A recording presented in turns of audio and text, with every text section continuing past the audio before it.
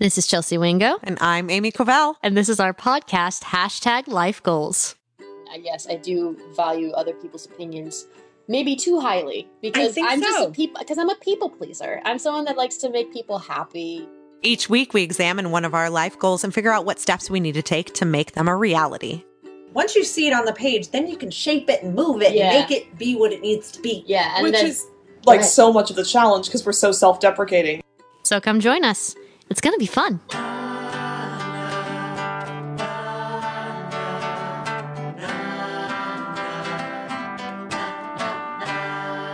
Hello, everybody. I'm Amy Covell. And I'm Chelsea Wingo. And you're listening to #LifeGoals. Yay! Today's episode, #novelist. Yes, a different format of writing that I very much admire and respect, though I'm very scared of it because it's a different format than screenwriting. It can be really intimidating. Yes. I have experimented with all different styles of writing and formats over the years. So this is definitely something that I'm interested in delving into deeper. Yes. But it's one of your career goals. Yes. Yes, I am being very greedy and not only wanting to write and direct movies. I actually have a couple ideas I would love to turn into novels. There's actually one that I've had in my mind for at least the last 6-7 years or so. But I haven't dived into it because one is like completely... This is probably what all writers say. It's like completely nothing like nobody wants to read or write about because it's like so out there. It's all sci-fi. It's all dealing with morality and this battle between androids and humans and all that fun stuff. Sci-fi, which I'm not versed in, but it's something that I'm passionate about. Amy's giving me a look. No. It's so funny how different you and I are. I don't struggle in front of an audience. I struggle in front of myself, right?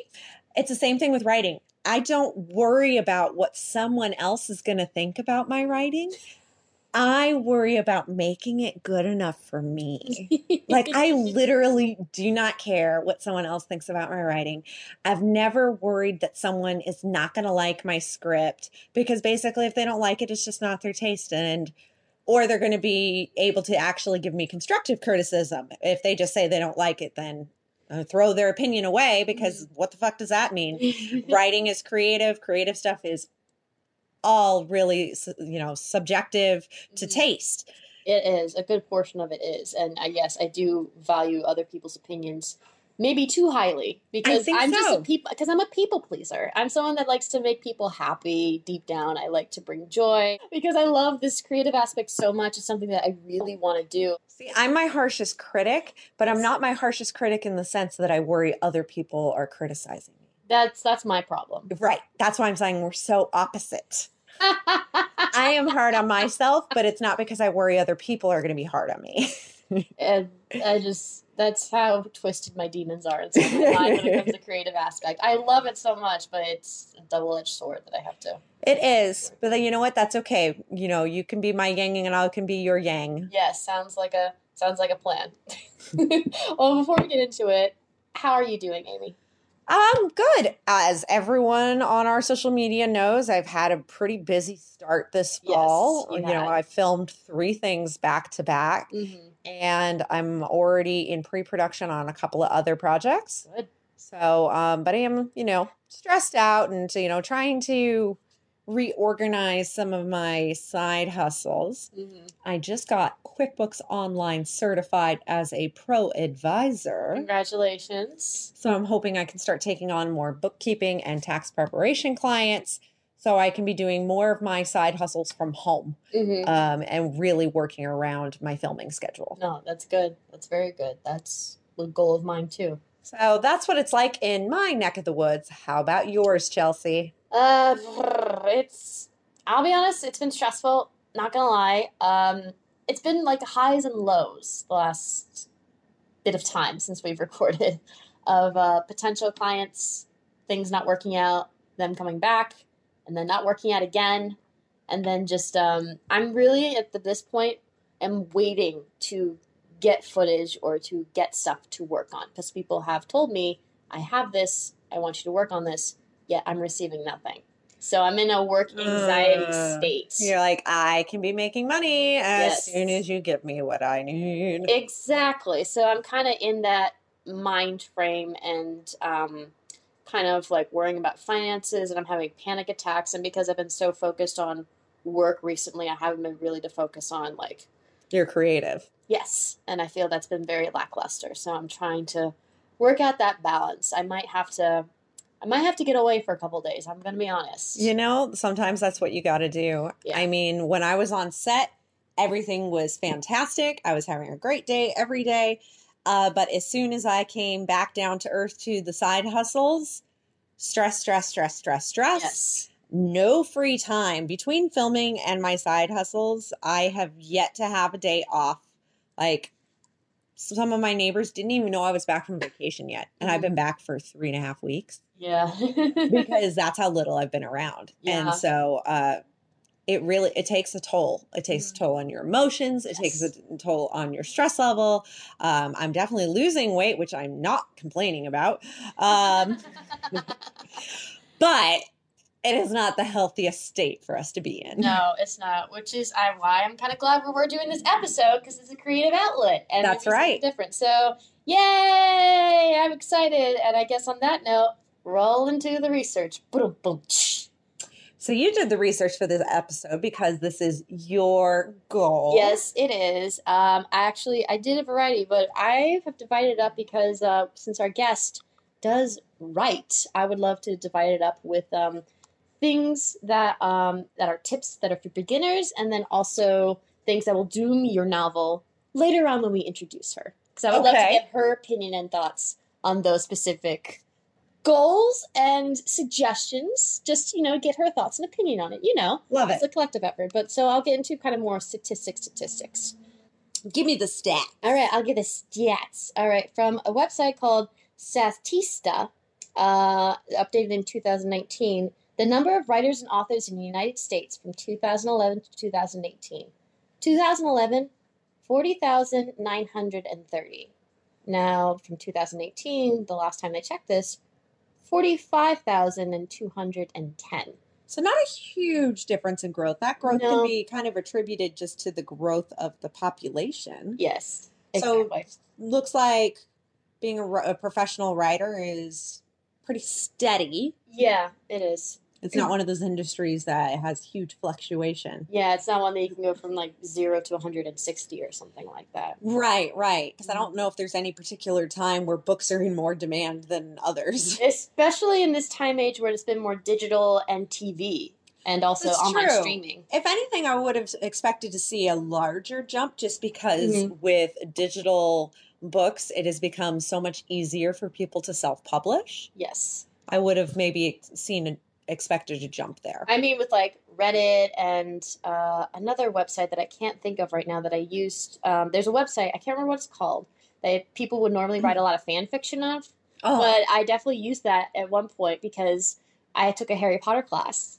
And our final project was to write chapters of the epilogue of after the entire series. That was what our group focused on. And we focused on a bunch of different perspectives of the characters. Our guest is fun freaking writing out right now. assignment. Yeah. I wrote 3 of the 7 chapters. Nice. I forget what the name of the website is, and probably people will be like, it's this. But I Tweet can't us. remember. Yes, let us know what it is, Life Goals please. Pod. I can't remember what the site is. I know Reddit is one of them, and I can't remember what the other one is. But... Well, even through Amazon, you can self-publish. Oh, yeah, that's right. You can self-publish to Kindle. It's the same thing with if you have a movie and you can't get distribution for it. Yeah. Now, self-distributing is even easier because you can self-distribute through Amazon. You upload your content and there are different terms and stuff. Like say you want to do DVDs, they'll only make DVDs when they're ordered. So you're not having to pay for 500 DVDs and then you only sell 100 of them, which has also been one of the challenges with self-publishing writing is you never know how much to buy. And if you can't get it into stores, it's a real crapshoot, and you're investing not just your heart and soul into the writing, but your money into getting your writing out there. Now with digital books, there's no cost really associated with it. Like, the only cost is, getting it copyrighted, getting a copy editor. those are the real, and then of course marketing it. Yes, exactly. So the next website is Occupational Outlook Handbook for Writers and Authors. Again, more statistics. 2019. So the 2018 median pay, $62,170 per year, which is around average 29.89 per hour, which our guest is shaking her head. Again, If you're an accomplished writer, yeah, then exactly. yes, you could bring in $62K a year. Exactly. But, you know, they don't call artists starving artists for nothing. Usually it takes a long time to get there. Oh, yeah. And that will be the statistics that I get into a little bit later. Typical entry-level education of writers, they say, is bachelor's degree, which, okay. I don't know if that's completely Anybody could be a writer, Yes. but I think typically people who are drawn to that profession have a tendency to continue on with higher education. Yes. Number of jobs, but they said in 2018, 123,000. So, Well, if there's 43,000 writers, you know, in the U.S. and there's 129,000 jobs, Mhm. that means we got a whole bunch of unqualified people out there writing. BuzzFeed, we're talking to you. Okay, well, I'm not going to get into any antics about that. All right, so the next two was kind of interesting what they said, so I want to know your thoughts. It said Job Outlook 2018 to 28, so 2028. So over the next 10 years, what's the job outlook? 0%, it said.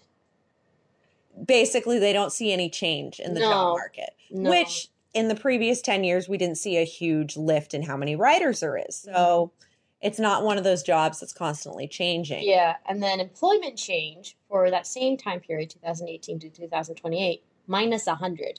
So it's like... It's that idea that a lot of written publications are closing. Everything's going to digital. Even the news has gone to like really fast news. It's all about the headlines. There's very little content in it. Right. And this is one of those areas I think is really hard to predict. It is. I mean, it's the same thing with movies and TVs and any sort of creative form of outlet. It is hard to predict. Because it's really about the consumer. Yes. And that can change at the drop of the hat. Yeah. If Kylie Jenner jumps on her Instagram and says, oh my God, you have to read this novel. Yeah. Then lo and behold, a bunch of those novels will sell. All right. So the next article is The Writer's Odds of Success from HuffPost from 2013. So this is to be a little bit more uplifting, shall we say. Pollsters report that more than 80% of Americans would like to be an author. In 2011, statisticians counted 329,259 books were published in the U.S., and 2.2 million were published around the world. Even the most successful authors that have the combination of talent, persistence, and luck, they've had their fair share of struggles. Mystery writer Janet Evanovich, hopefully I'm pronouncing that, pulled in $33 million in the previous year, but wrote for 10 years before getting published. She labored first in the romance field before hitting it big with the bounty hunter Stephanie Plum. Well, I mean, even just think about the start of, your Harry Potter, right? That was the next statistic I was going to get into, J.K. Rowling. She was rejected by a dozen British publishing houses and reportedly got into print for a £1.5K advance, only after an 8-year-old daughter of a publisher begged them to do it. So it was thanks to an 8-year-old that J.K. Rowling got her start. Weren't she and her daughter homeless for a while? Yeah, I did a report on J.K. Rowling when I was younger. They were homeless. She wrote the pages on the back of napkins at coffee shops. She was kind of on her last leg. Yes. And even in all of that tragedy, she was still clinging to the magic of that creative writing can be. And look where she is right now. Exactly. Exactly. You just never know. She's big enough to, she can retire for the rest of her life at this point if she wanted to. She probably could have after the first Harry Potter book. Yeah, but she just kept on writing. Exactly. Yeah. And then Stephen King's first big novel, Carrie, was rejected 30 times. He tossed it in the wastebasket, but then his wife fished it out. He earned $39 million in 2012. Yeah. So that was his wife telling him, no, keep pushing. You've got this. In 2006, Publishers Weekly said that the average book sells less than 500 copies. And something that you will probably hear, it's cheesy, but it's true. All you can do is write and try, Most others, even famous ones, did that for years. Or you can explore other kinds of writings, reporters, editors, broadcast announcers, public relations, and technical writers. Yes, half of them have that half-finished novel in their desk drawer. May the blessings of James Patterson's be among them. That's what it said as the final line of that That's article. funny. That's very funny. But yeah, there are lots of ways, and especially now, as we said, with the growth of digital technology, there's even more ways for you to earn a living writing from home Yes. to help support your creative endeavors. Mm-hmm. If you're a true writer, you can pop out 5 or 6 stupid fluff pieces for a website in like 2 hours and then spend the rest of your day working on your novel. Yes, agreed. That is actually something that I have looked into in the past. I actually have signed up for some stuff. I just never got into it because either one, I wasn't inspired by it, or I've used the excuse, oh, I have this other work. So it's something I've dabbled with a little bit to maybe get into, but again, I'm taking a couple days to be fair, Mhm. you are better paid as an editor than you would be writing those fluff pieces. Yes. So in all reality, Mhm. your editing as your main side hustle will be more beneficial and allow you more creative time to yourself than doing that would. No, I agree. But it's an option for people who really want to focus on writing, especially if there's someone who will be easily distracted. Like if they're working a day job, they can't find the time to write. Mhm. So if they stick with a side hustle day job that is focused around writing, it keeps those creative juices flowing. It keeps them in the habit of writing. Mhm. So it's definitely beneficial for a lot of people. Mhm. Definitely. Well, I've had a fair share of knowledge. I want to know from an expert. Shall we bring on the guest? Yes, let's do it. Let's do it. So, this guest that I want to bring on, she is a fellow aerialist, but she is also a published author for a bunch of poetry books, and her name is Morgan Nicola Wren. Say hi. Hi, guys. This is why I write and I don't publicly speak. Like, nothing's gonna sound, like, effortless. It's just gonna be me, like, yes, words. Mm-hmm. Yes. Well, welcome, Morgan. We're so happy to have you on today.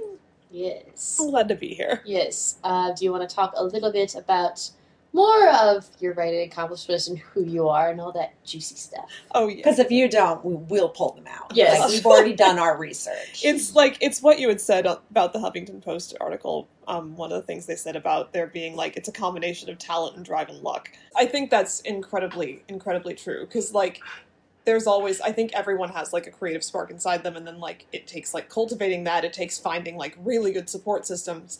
It takes, like, just sometimes you get, like, tiny little sparks of luck where you're like, I need to utilize this, and there comes, like, a point of preparedness you need for that. And so it is, like, a giant, the word coming to mind is clustercuss, as in Fantastic Mr. Fox, but that's not what we're going for.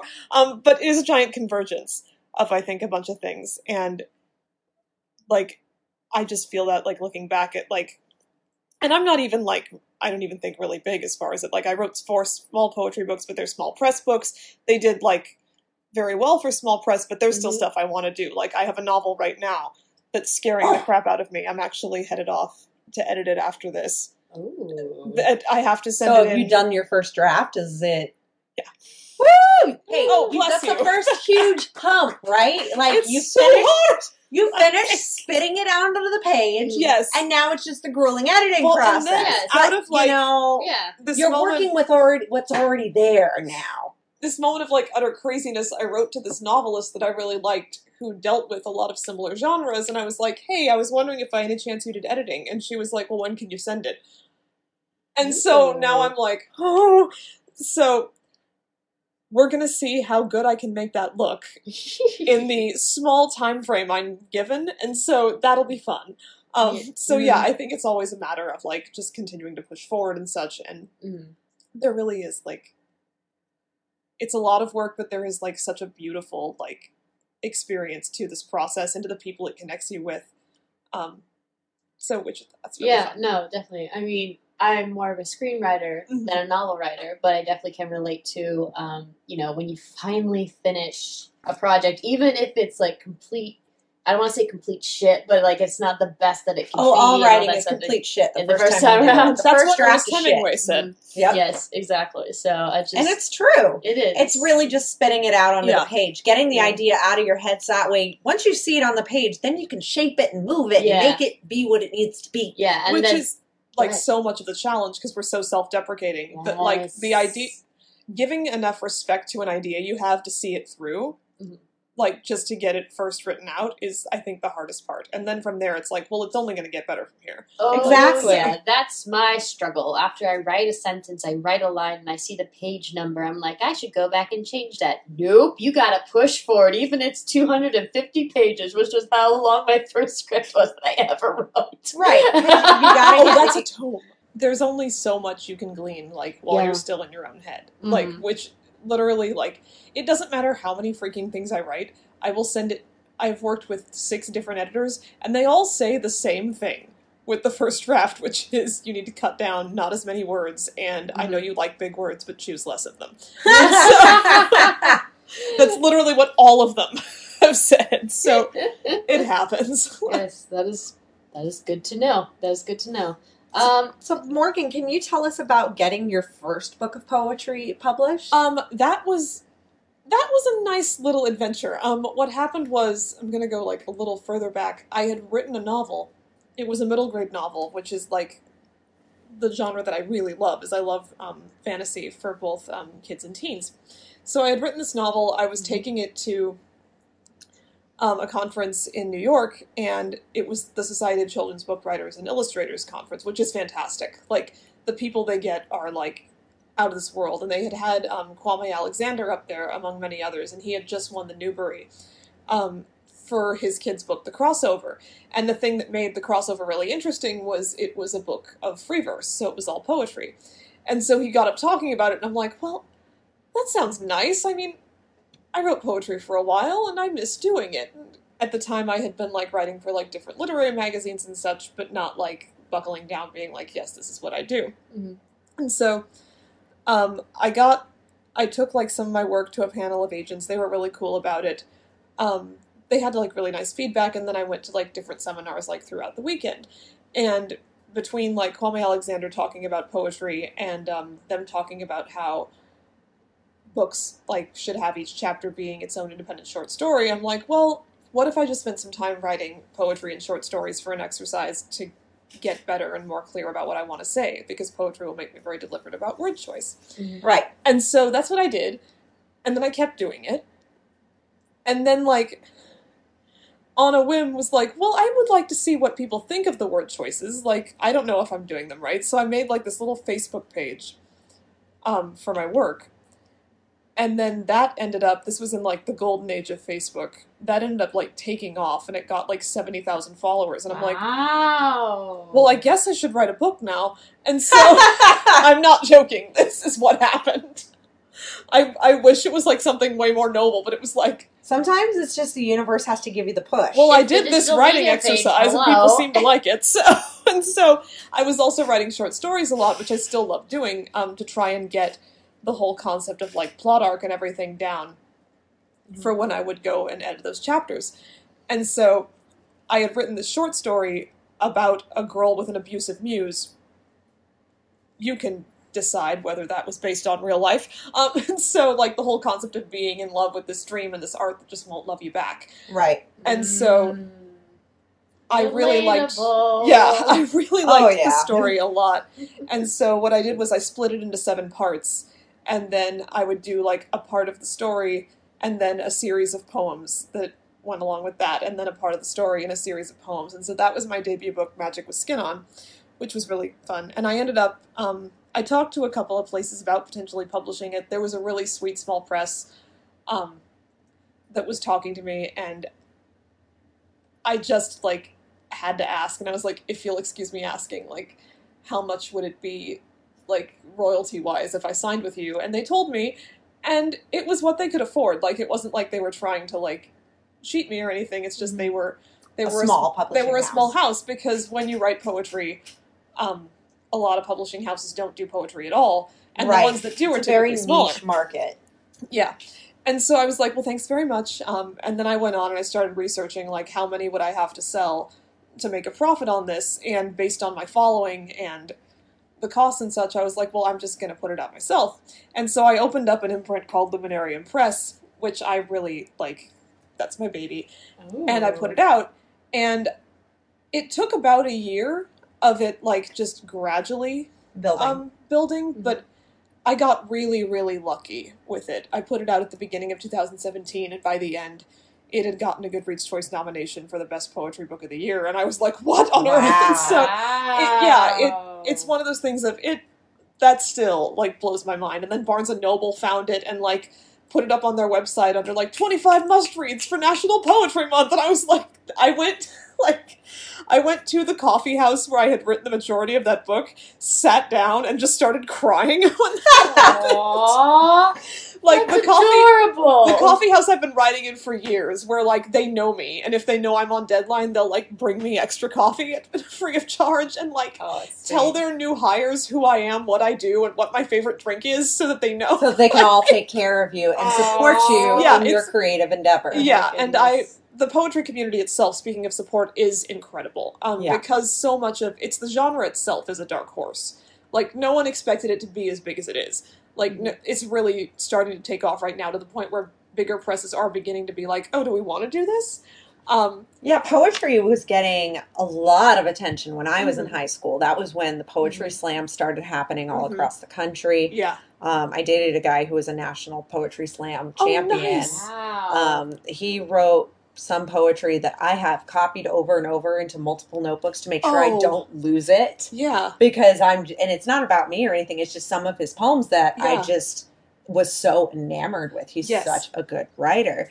But I remember in high school, I would say probably once a week we were at a coffee house at a poetry reading. You know, I was part of the Campus Club Open Artistic Forum, or OAF. Oh. And we put out a literary magazine at the end of the year. But leading up to that, every week all it was people coming in and reading their poetry, reading their writing, playing their music, showing their artwork. My school did poetry slam a little bit, and I was lucky enough to be someone that went on it. But the double-edged sword of that story is that my teacher chose me, but everybody else wanted someone else. So they made it. So they chose me. So the teacher chose me, but my classmates picked somebody else to go up. So I mean, she was great as well, but it was just felt like it was a double-edged sword that they were like, we don't want you. But okay. Yeah, but okay. High school. It's a popularity contest. High school is politics. So. Fucking It shit is. It is. But, you know, like, I was in high school in the late 90s, early 2000s, so that was when that culture was really blossoming. And it's been getting, like, more and more strong as time goes on, and I think it's greatly to do with the technology and the rise of technology, because on one hand it's a lot more alienating because people tend to disappear into things like social media and virtual worlds and such. But two, it's easier to share your work. It's easier to share your work, and also I think there's more of a thirst for it because we're finding ourselves so much more cut off. Right.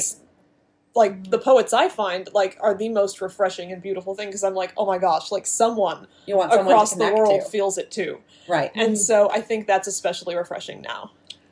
Did you ever go to the website melodramatic.com? No. Oh my I've God. heard of that website, I've brought it up before. I know, I still have the t-shirt that says point, click, bitch.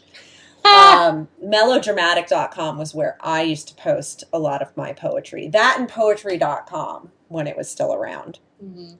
And it was definitely that place that you went to be able to explore some of those darker feelings and get out some of that, as I've said before, angsty teen love poetry. Yeah, no, I had a phase where I would go I did this for about a month, I think a couple of years ago. I had a phase where I wanted to write more, so what I did is I would pull out dreams that I had that I wrote down, because I never started dreaming until about high school, and that was when I would vividly remember them, and I would write them down. So I would take out a dream that I wrote down, try to decipher my horrible, horrible handwriting, and create a story under 60 minutes or less and then post it. Oh, that's so cool. So I did that for about a month, and then I stopped because I got bored with it or something. But it's a cool that's still exercise. really it was a cool exercise for a while. Yeah, I think that's my issue right now, is that because I've been so focused on reality and money and that stuff, I have not really found a steady writing exercise to keep it going. And I would love to hear, as a fellow writer of, mainly poetry, but then also, you have your novel working. Oh, I have 3 novels. 3 novels, yes. I wrote one, I wrote a draft to a follow-up, and then I wrote this one. Yeah, no, I have a movie idea that I have one written up. I have an idea for a second, and then I have a draft up idea for a third as a trilogy series, but that's beside the point. Yeah, the plan had always been to do novels. I still don't know how poetry happened. Like, I'm really glad it did, but sometimes I still wake up and I'm like, what do I do? Like, I'm also a librarian, so it's not like I've hit the bills with poetry. Lest I mislead any of you out there.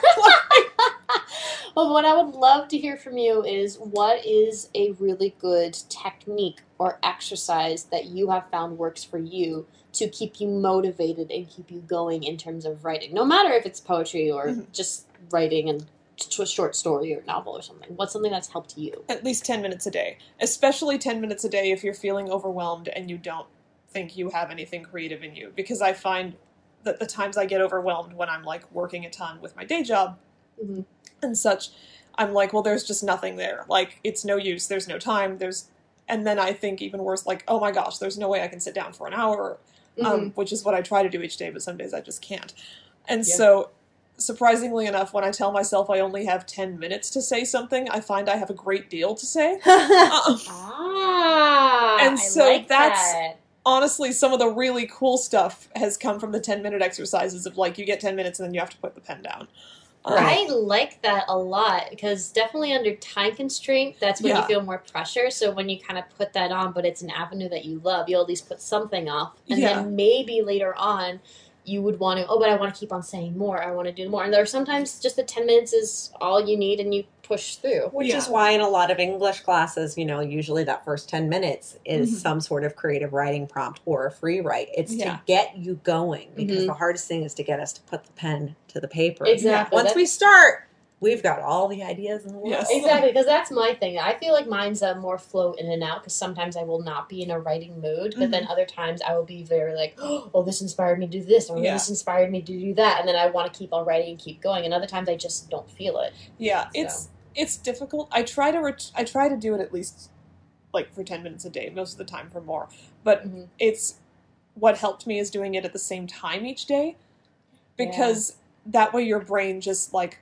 after you do it enough, is like, oh, okay, so we're going into this place right now, so I can let my guard down and hear some things. It's that building a structure that your brain understands. Yeah, and so, like, literally, like, there's a time in the afternoon every day when I, like, sit down and do it, and it's gotten a lot easier since then. I used to, like, just try and fit it in whenever I could in the day, and I found it was harder to get myself there, but, like, when I started making it the same time each day, it got easier. Way easier to do. Yeah, sorry, I'm just already picturing in my mind, because of my current schedule right now, what I do, maybe when I can squeeze that in there, even if it's just the 10 minutes. After you shower, after boxing. That's honestly exactly when I've been thinking about it, after I have my breakfast and after I kind of have, like, a little chill moment. And before you dive into work for the day. Before I dive into work. Because 10 minutes for you. Exactly, because then during the afternoon is more, I work more of like a 12 to 8 with the current schedule I have. Oh, okay. That's more of when I do my editing and all that fun stuff. In the morning is kind of when I have to recoup from tiring of boxing and all that. So then during the morning would be when I have a little bit more free. Right, because you're not sure what's gonna what the afternoon's gonna bring. Exactly. So the better to get it on part of your schedule that is already pretty set in stone. So your morning workout is pretty set. Like you don't miss that very often. Yeah, so it helps me get motivated. It helps a lot with my emotional box. It helps a lot with my emotion stability, even if I am a crying mess, or I was, like, maybe an hour ago. It really helps with, like, mentality, and because of how close it is and all that fun stuff, it's something that has helped me kind of keep going. So that has become part of my schedule. So now I want to include something of writing, whether it's for what I'm feeling, for a movie thing, for a short story, for a novel, whatever it will be. I want to include that more, so that way I have more of that balance and I don't feel so stressed out.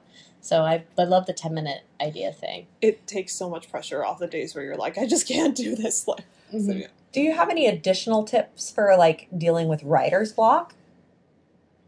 Honestly, the 10 minutes for writer's block also, like, and this can work both ways, read people that scare the crap out of you because they're so good. Like that a lot. Because I think that, or at least for me, I understand different people deal with writer's block different ways. But typically writer's block for me comes from fear. It's fear of, like, just putting out mediocre work, or fear of telling a story that I don't know if I want to tell, or, like, saying a truth that I'm not sure I want to. And I find what spurs that on is, like, seeing, like, what it could become, like reading Mary Oliver or Anne Sexton, or, like, contemporaries now, like Sarah Kay, and such, who are just, like, like Alicia Harris and Carrie Brzezinski. I'll give you a list. Yes, I would if you love want, that. anyone wants to pursue that. Please. But yeah, I find that's, like, one of the most inspiring things is, like, remembering what truly good craft does to you, and remembering that that is the ultimate goal. Right. And that it's not just simply Creating like this that masturbatory, response like, in somebody else. going in circles, but being like, no, I'm trying to achieve something higher. I'm trying to, like, bring about this, like, experience. I'm not just sitting here, like, trying to sludge away and, like, write about my breakups and make people pay to read about them. And so, Right. It's that idea that, you know, your creative endeavor should evoke feelings and emotions from others. yeah. Yes. So yeah, typically what happens a lot of times when I have block or writer's block, it turns out I'm not enjoying it enough as someone who takes it in. Mm-hmm. And that's never a good idea because like, I don't want to just, like, get caught in an echo chamber of my own voice because I only have so many things, like, and so many ideas and so many ways my brain works. I want to listen to other people.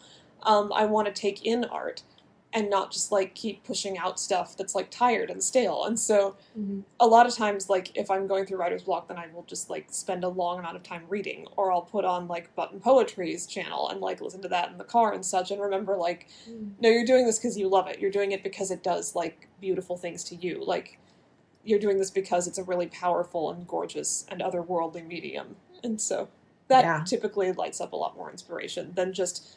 I know some people are like, just sit down and, like, do it anyways. But, like, if your brain is exhausted... Well, and you're sometimes that's coming about, up like, with... more of getting over a hurdle of something you're struggling with. You just got to keep writing. And that's another question, because so many times it's like, well, is it writer's block because... Do you not want to write it because it's... The idea itself scares you and you think people won't like it? Or do you not want to do it because you know you can do better? And your brain is exhausted. And you're just running on fumes. And so that's been an interesting thing... to identify with my own work is sometimes... Because it's two different symptoms. It's the same symptom for two different issues. Yeah, it's identifying... We'll have two different solutions. Identifying what the issue is, whether it's just like, are you second-guessing yourself too much, or are you realizing, like... Yeah. No, you need to give your voice, like... I've had a real hard time to get back into creative writing in any form over the past... 10 years, 11 years. Oh, wow. Well, even more so. So when I was with my ex-fiance, I found I wasn't writing anymore. And I thought it was because I was finally happy. I'm like, oh, I apparently only write when I'm fucking miserable. I don't know what cultural thoughts would have perpetuated that. Right? All the writers, like, well, because, you know, of whiskey and The amount of whiskey. The amount of whiskey that this girl has consumed before she got sober. Woo! But my thing was I think because I had just come out of that phase where a lot of my writing was about unrequited love. So then when I was in this relationship, I attributed the fact that I was not motivated to write creatively to the fact that I'd finally found love. Yeah. I had not. Yes. I had found somebody who could control me and demean me and all of those horrible things.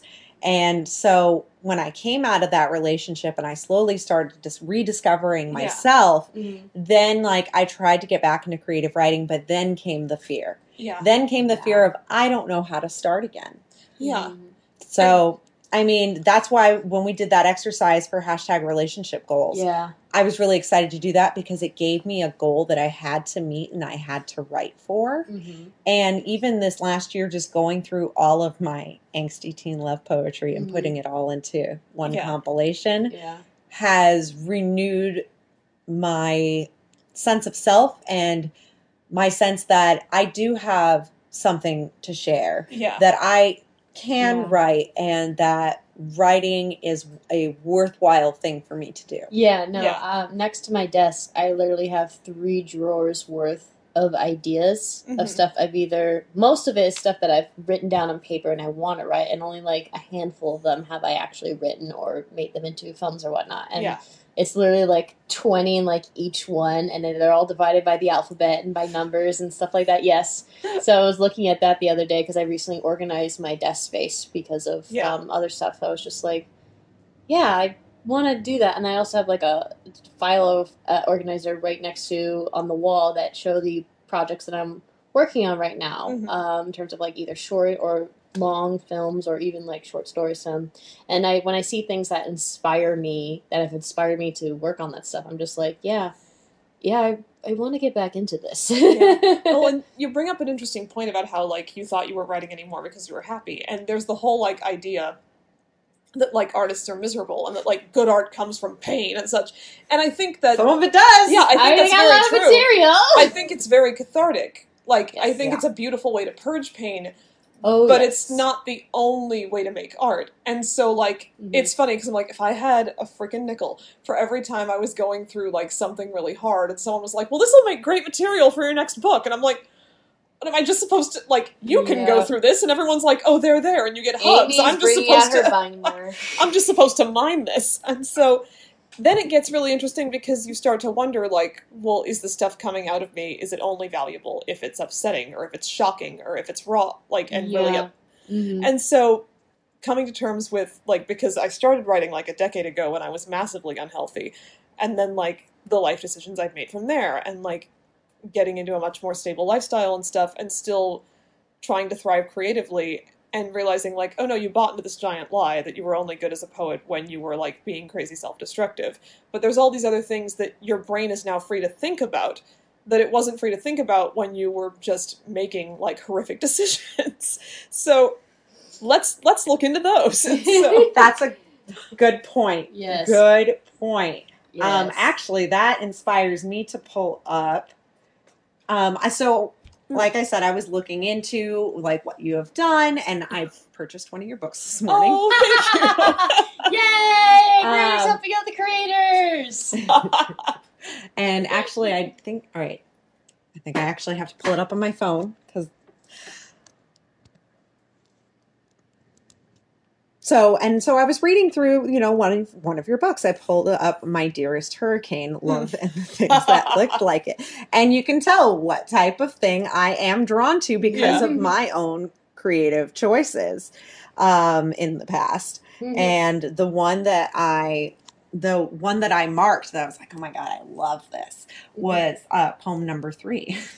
Oh, are we gonna have a little? I reading? think we should have a reading. Oh, God. Yes, yes, Morgan. It's so weird, like, because, like, even watching something come into fruition, you write it, like, years before, and then it gets, like, put into a book, and then, like, the editing process goes, and then, like, the graphics and such, and then it's finally ready to go, so that by the time it actually comes into fruition, you're like, I said what? And so... Alrighty, so shall we have our author Yes, read it? I'm actually going to see if I can pull it up on the computer, so that way we don't have to move our Amazon Kindle. Yes. And now it's a magic reading from Morgan Nicola Wren of which poem? This poem is from My Dearest Hurricane. One thing that frightens me so much are titling things, and so I come up with one good title per book, and it's what I call the book, and then I just number the poems from there. This is Okay. poem number 3. Poem number 3. There are futures that seem so inevitable, they make memories of themselves far before their time. Call it a second-hand sense reaching desperate for me through the music to graze goosebumps across my arm. Call it a murky warning clouding up my ears, just enough to make your voice a fragrant haze. Call it whatever you like. The point is I can see the ghosts of all we're going to destroy, draped in white wisps through the air. We're going to drink each other in, smooth as cigarettes and twice as deadly. But for now, I just hold your breath hostage from across the room.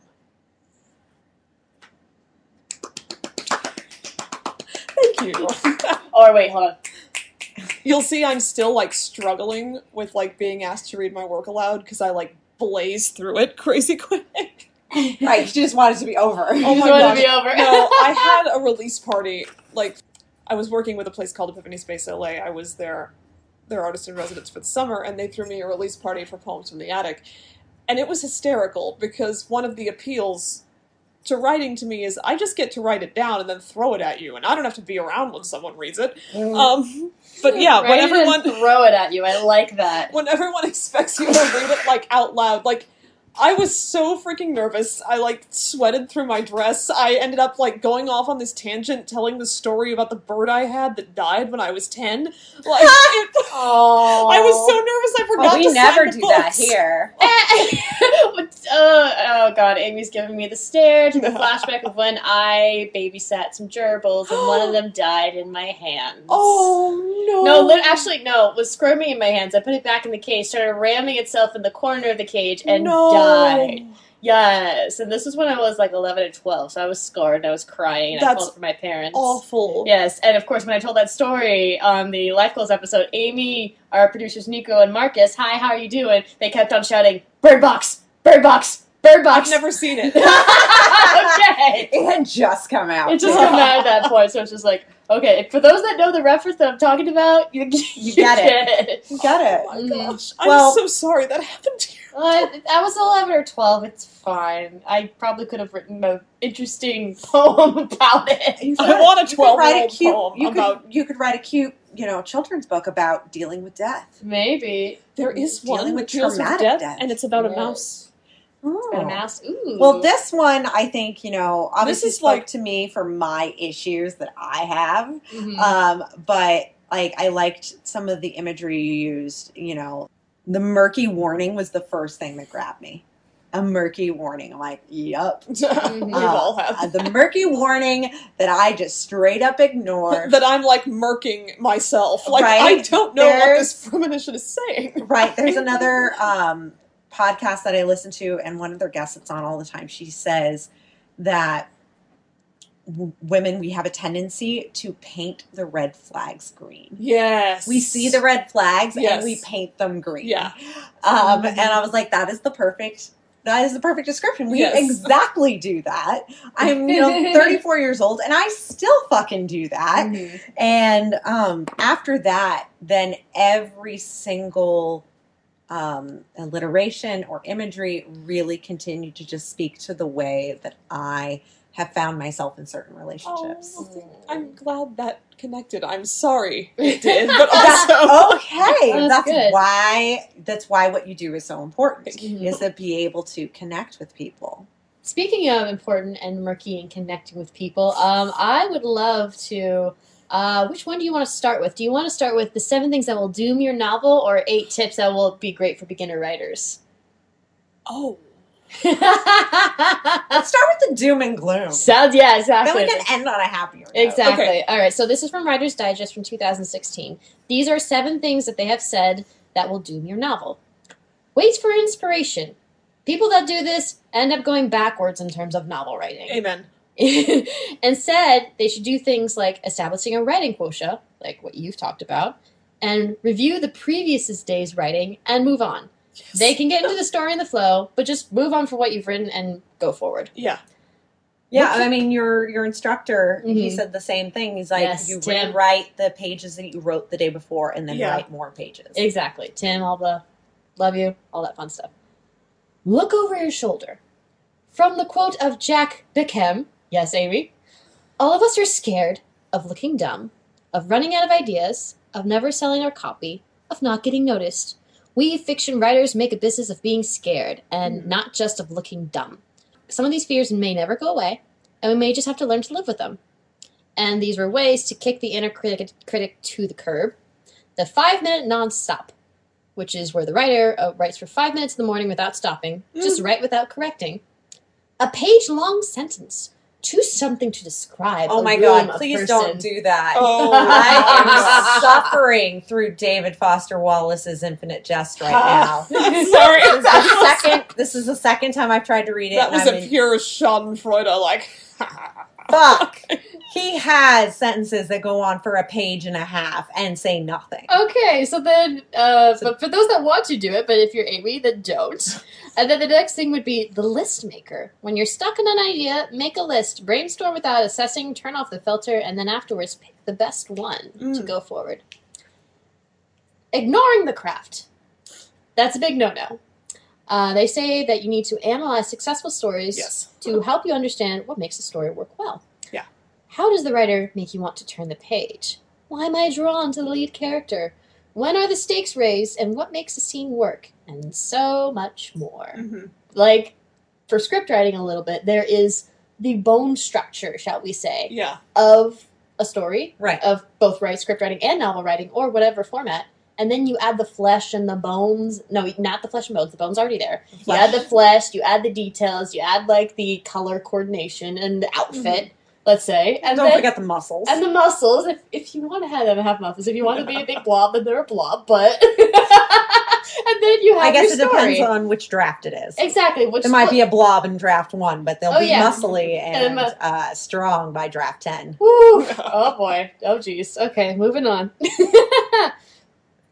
Keeping a chip on your shoulder. When you have a manuscript rejected, treat it as a personal insult. No way, you should not do this.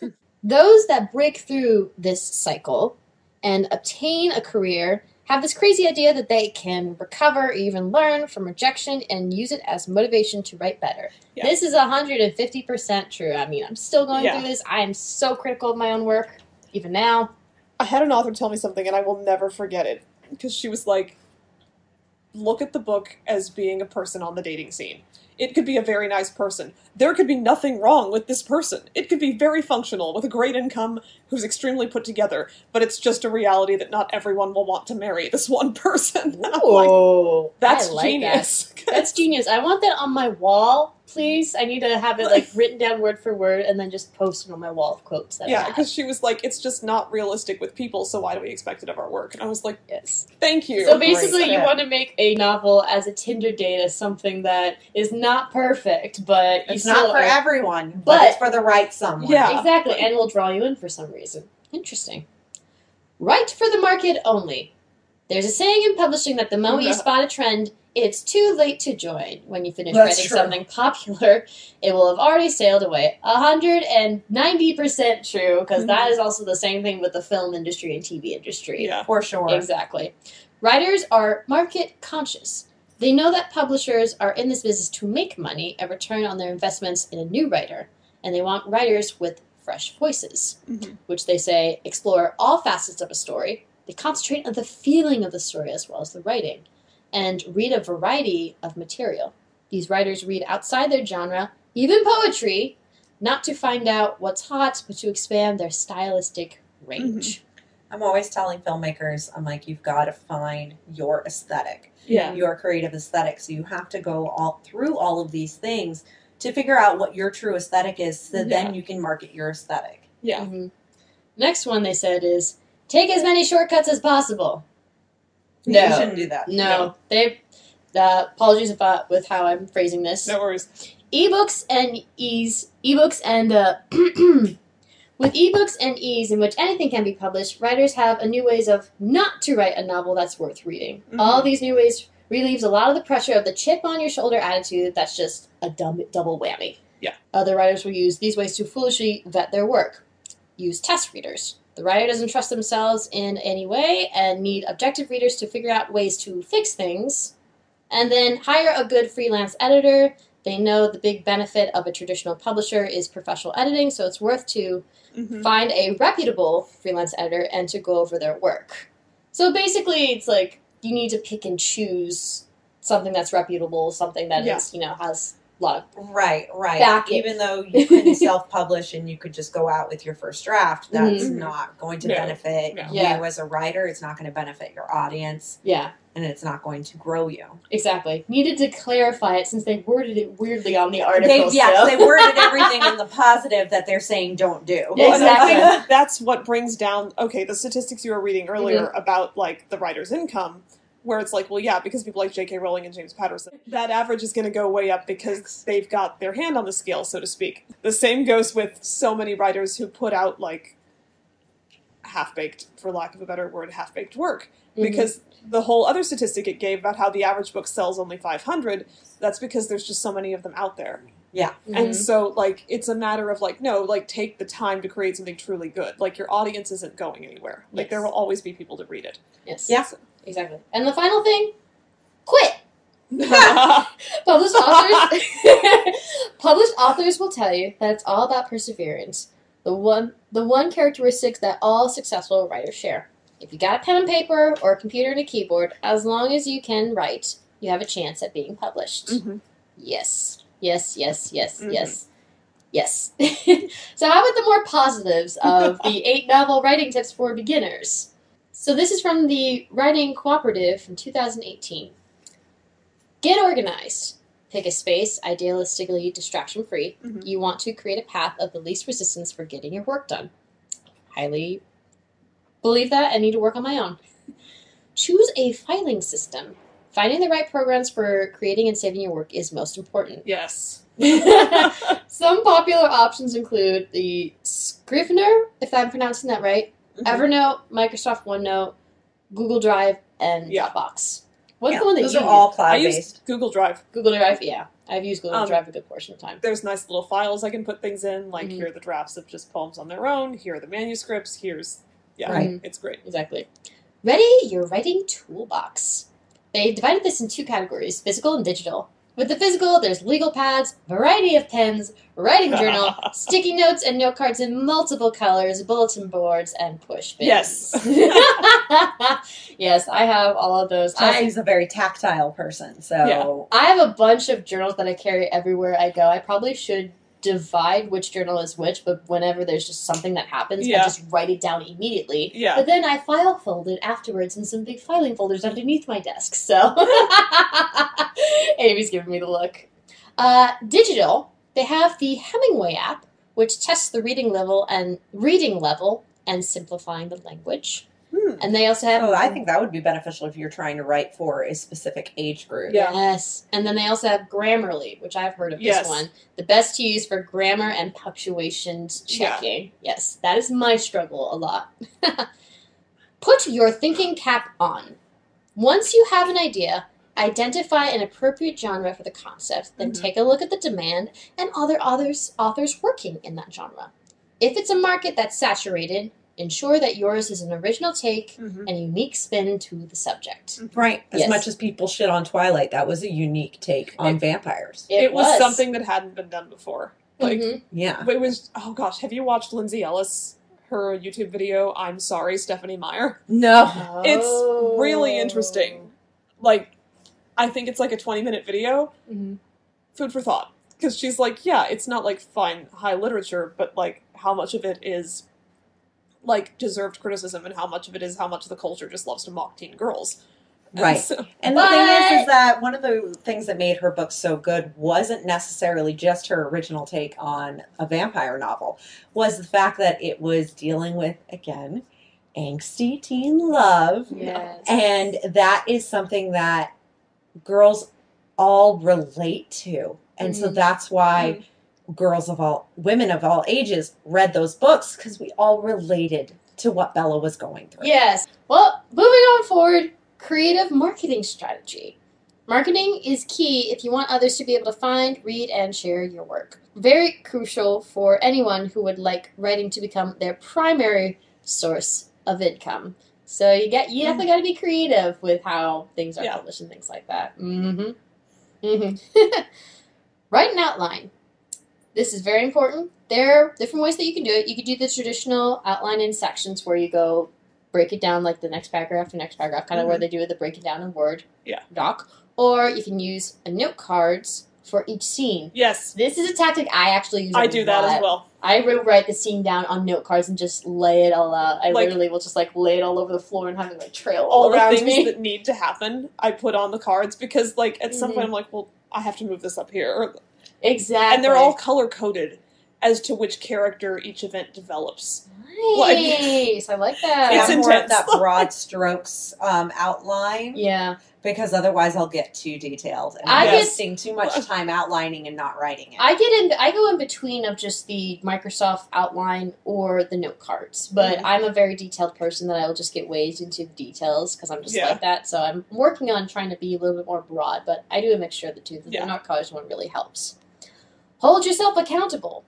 You've made a commitment to writing. Here are a few things to hold yourself accountable to make sure that you do it. Set a daily word count goal.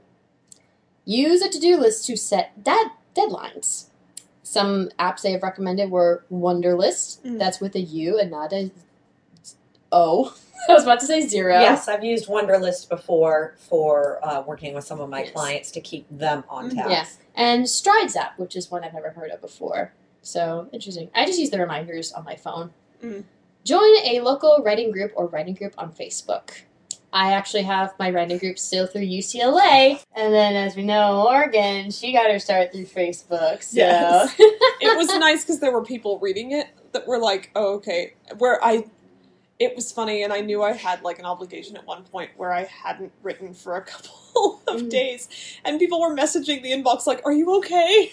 Oh, Right, so they Which were was helping cute. hold you accountable. Yeah, Exactly. Like, hey, your audience is here, and yeah.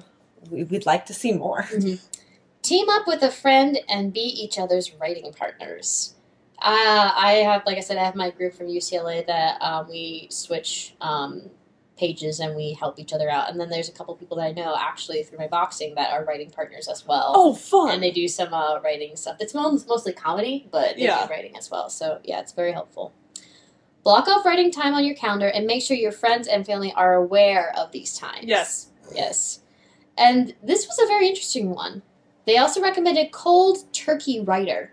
If you've ever heard of there was an app, I can't remember its name, where it would block off the internet or things that you would That's distract awesome. yourself until a certain timer. This is a program that works as a word processor to block access to your computer till you have hit a specific word count, only if you're having trouble. So it's something to help block from distractions and stuff like that. Yeah, that would be interesting, but I need a lot of stimulation around, ironically, when I'm working. Otherwise, I would be in my own head. Okay. And then the final thing, start writing. This is what you want. It's what you prepared for. This is why you read this article. Perfect. Yes, love it. Perfect. Thank you. Thank you very much. Thank you very much. The Writing Cooperative. Alrighty. Woo. Well, we did that research and we've had that big chunk. Is there anything that we have for hashtag hunt? Oh, we have stuff for hashtag hunt. Yay! Before I get into hashtag hunt, though, I had one more thing that I wanted to share that I found when I was preparing for this episode. Oh. And it's actually just off of your website, Morgan. Oh gosh. And, it starts by talking about, her accomplishments and, where she's gone. And then I just was dying when I read this. Morgan ran away with her husband's circus for a year, but now works at a school library, which is not all that different. It really isn't. She is perpetually searching for new favorite words, more black clothing, and the perfect design for her next tattoo. This gave me a perfect idea of who I was going to meet today.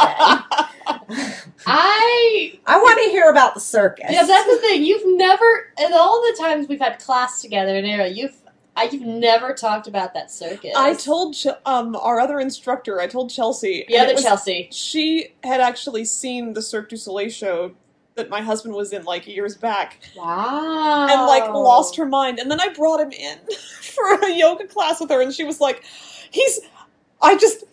I'm so excited to be, and then he left. She's like, I freaked him out. I'm like, he thought you were lovely. You're fine. That's adorable.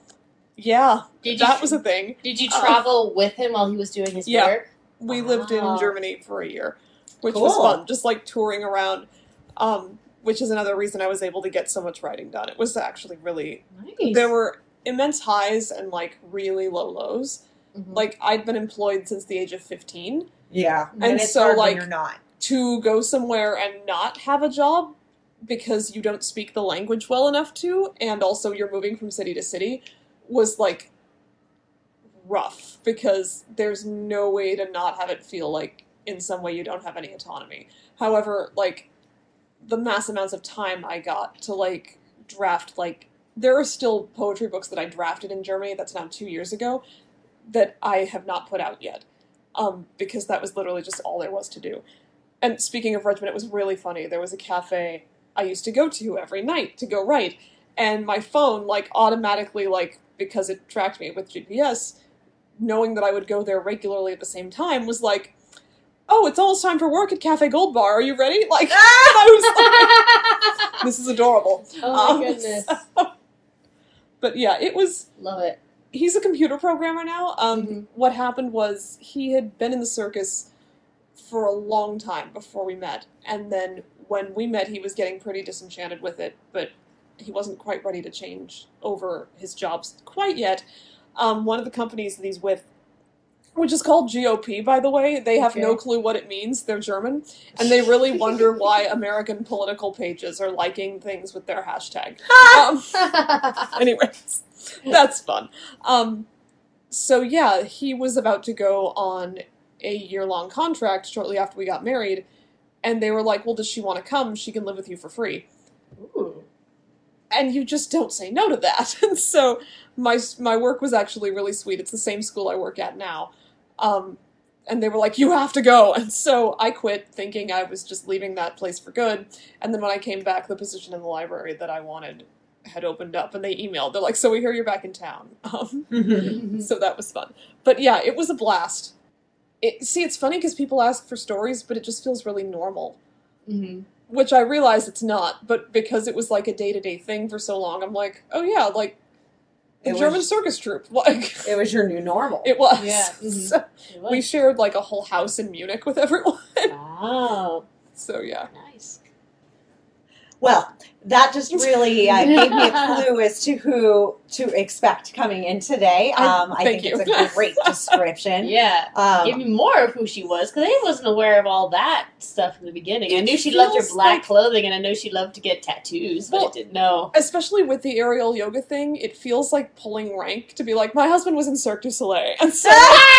Also, everyone expects you to be better when you say that. Right. Well, I said my husband was. Well, and Kaylee was asking at one point, one of the instructors was like, you're really hard on yourself, and I just want to know why. And I told her, I'm like, I spent, like, a long period of time consistently watching people do this professionally. And she was like, this makes so much sense. And that's so, right. No, that's a better excuse than just being very hard on yourself. I'm pointing at myself right now, where I get very hard on myself, and I just like start crying. I'm like, I can't get this. So freaking strong, though. I watch you like go through all these things, and I'm like, I can get through half of that. I can do exactly half. Oh, that's very sweet. Well, you have more of the finesse and like the curvature of like the positions and everything. I'm just like, let's get through this. I want to throw it as much as possible. All right, you were saying, Amy? So we're ready to move on to hashtag hunt. Yes, we are. This is the portion of our show where we put in the hashtag of the episode and we see what pops up in social media. Oh, yes. Mm-hmm. So for hashtag novelist, here's what I found. Every time I write a book, I put my feet in different shoes. Murakami. Oh, yes. Love him. Oh. When I was a kid, anyone who had a book on a shelf at Barnes & Noble was someone special.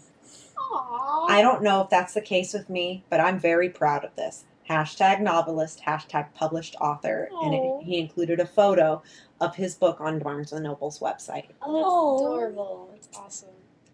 I haven't done a hashtag follow post for a while, and I've missed so many hashtag follow Fridays due to being on holiday. Are you a poet or a writer, a novelist, a reader, lover of books?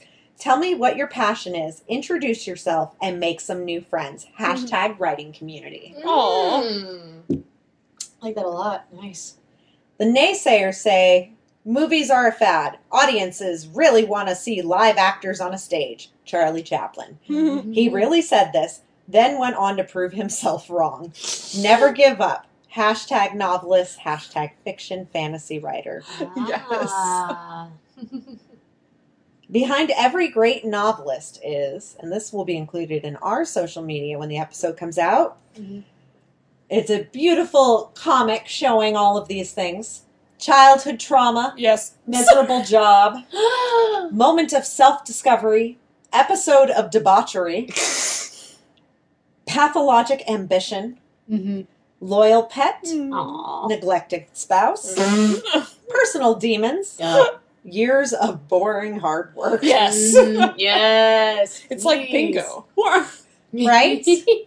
You're just waiting for that chance where you get the prize. Yeah. Wednesday wisdom. My formula for success is rise early, work late, and strike oil. J. Paul Getty. Ooh. It's free, no commitment. View one of my modules of my new online video course, Emotional Mastery for Fiction Writers. Just scroll down to the curriculum. I thought that was an interesting Pitch. course and pitch Yeah. for it. Yeah. No, it's interesting. It's like the master class that's now blowing up so much on digital Yeah. media. Everyone thinks of changing the world, but no one thinks of changing himself. Uh-huh. Yep. And that was by Leo Tolstoy. Ooh. Got a lot of work done today. These Shadows of Mine is still on track for the end of October. I am so excited. This has been a real twisted labor of love. Hashtag indie author. Hashtag grind. Yeah, that's all novel writing. All writing in general, is it not? Right? Got a bit of writing in this weekend. Going back and adding a character to help bring everyone together to face the gosh. climax. Uh-oh. Getting excited to transition from build up to the real action. My whip is now just short of 54,000 words. And it took me a lot of reading hashtags to figure out what whip was. WIP, work in progress. Yes. I thought it was a way more literary term for like one of the characters where I didn't know this term and I was going to come here and ask you both it today. And then I finally figured it out. I'm like, oh, work in progress. Work in progress, yeah. Oh, okay. Yeah. My mind was starting to go with the but then yours was like, yeah, no, it's work in progress. Different way. I know. And then to end it off, a quote by Jodi Picoult. You might not write well every day, but you can always edit a bad page. You can't edit a blank page. Yep, that's very Yes. true. It's very true. And that's all I have for hashtag hunt. Ooh. Alrighty, well now we're gonna turn it to you, Morgan. At the end of each episode, we do something that we like to call challenges, where the guest gives us a challenge to do related to the episode if they can or if they want, or they can make it to anything else that they think would be great. Okay, you can pick. You can either uproot some poetry from your childhood and read that, or you can read the lyrics to the favorite song you had in junior high as if you would rereading it at a poetry slam. Oh my goodness. Am I going to be going through my Paramore and my Black Parade phase with my Chemical Romance? Maybe more Green Day, actually. Green Day. Green Day would be really good for poetry slam, let's be It's honest. okay, it doesn't have to be good for poetry slam. It could. 21 I would guns. have in sync. Raise up your And arms. just be like reading Put up the fight. every little thing I do. Never seems enough for you.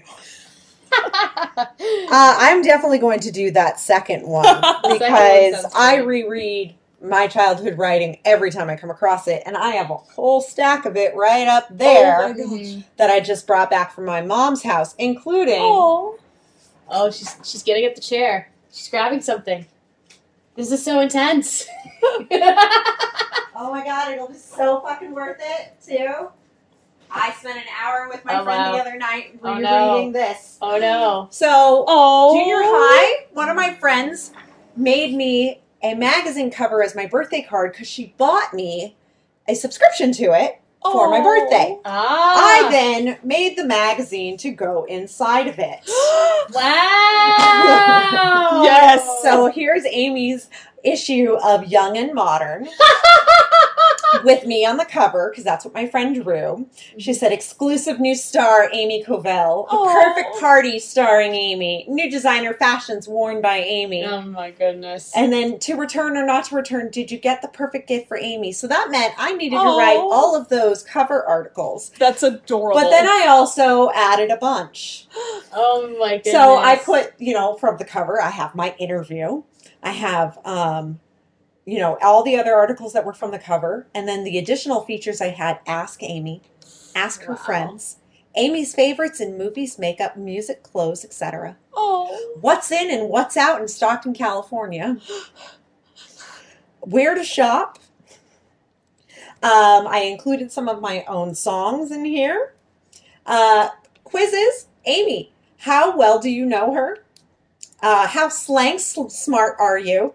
And do you have Amy friend potential? Oh And my I also gosh. included a contest where you could win a t-shirt signed by Amy. And I included the details for the contest. And even on, I put in This is so detailed. ads. I made a Revlon ad for a bunch of lipsticks.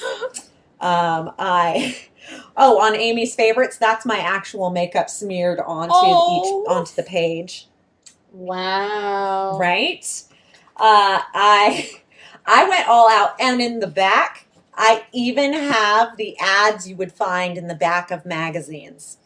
We've got a little ad for Delia's. Oh. We have the All Stars hotline, which was a 900 number where you could call and hear the updates from their fan clubs. We have an ad for Model Search. Wow. This is amazing. Right? That This needs to is be the kind of posted kid on our I social was. media. Oh yeah, we'll definitely be posting this. So that's why I say I'm going to take challenge number 2 because I need to pick something that I wouldn't have thought of doing. So, junior high, you say? Yes. Okay. I'm going to have to look because I know what a lot you of my have to- favorite music was in high school. I've got to think harder on junior high because junior high was a real tough time for me. So I think I was very much follow the crowd. Mhm. So I'll probably go with freshman year of high school when I went back to me. Mm-hmm. So I see some Counting Crows Yeah. coming. Some Amy Hit the Atmosphere. I see. I would love to say Marianas Trench, but that was college, not high school. So I think with me it was probably more Green Day, You mentioned Black Parade. Black Parade a That little would probably bit. work great for this. That would probably work great. We need to video this, though, and put it on our social media because it is supposed to be us doing it in the style of a poetry slam. Yes. I do have some embarrassing videos of when I practiced poetry slam that people would film in our English class. Well, you don't have to post those. You just have to do the new one we're doing. Yeah, exactly. So, yeah. Well, I'll have to dive into because there was also like Hillary Duff and like some other pop-ish people. So Yeah. Yeah, see, my junior high, like, I think the only things I can think of that came out when I was in junior high that I actually had a real connection and affinity to would be maybe Mariah Carey's Butterfly album. Oh yeah. And Don't forget about us. Spice Girls. I I was about to say, like, please, can we please slam? Wannabe. That would be awesome if the three of us I wanna. poetry slam. I don't wanna. Wannabe. My I wanna. I wanna. I wanna. I wanna. Wanna. Oh Sig my a God. sig.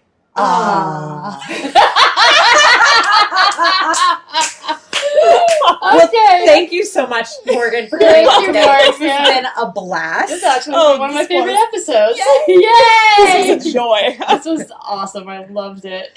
And I'm sure our audience will enjoy it as much as we did, especially now that they get to see these hilarious videos of us going back in time and really taking it seriously.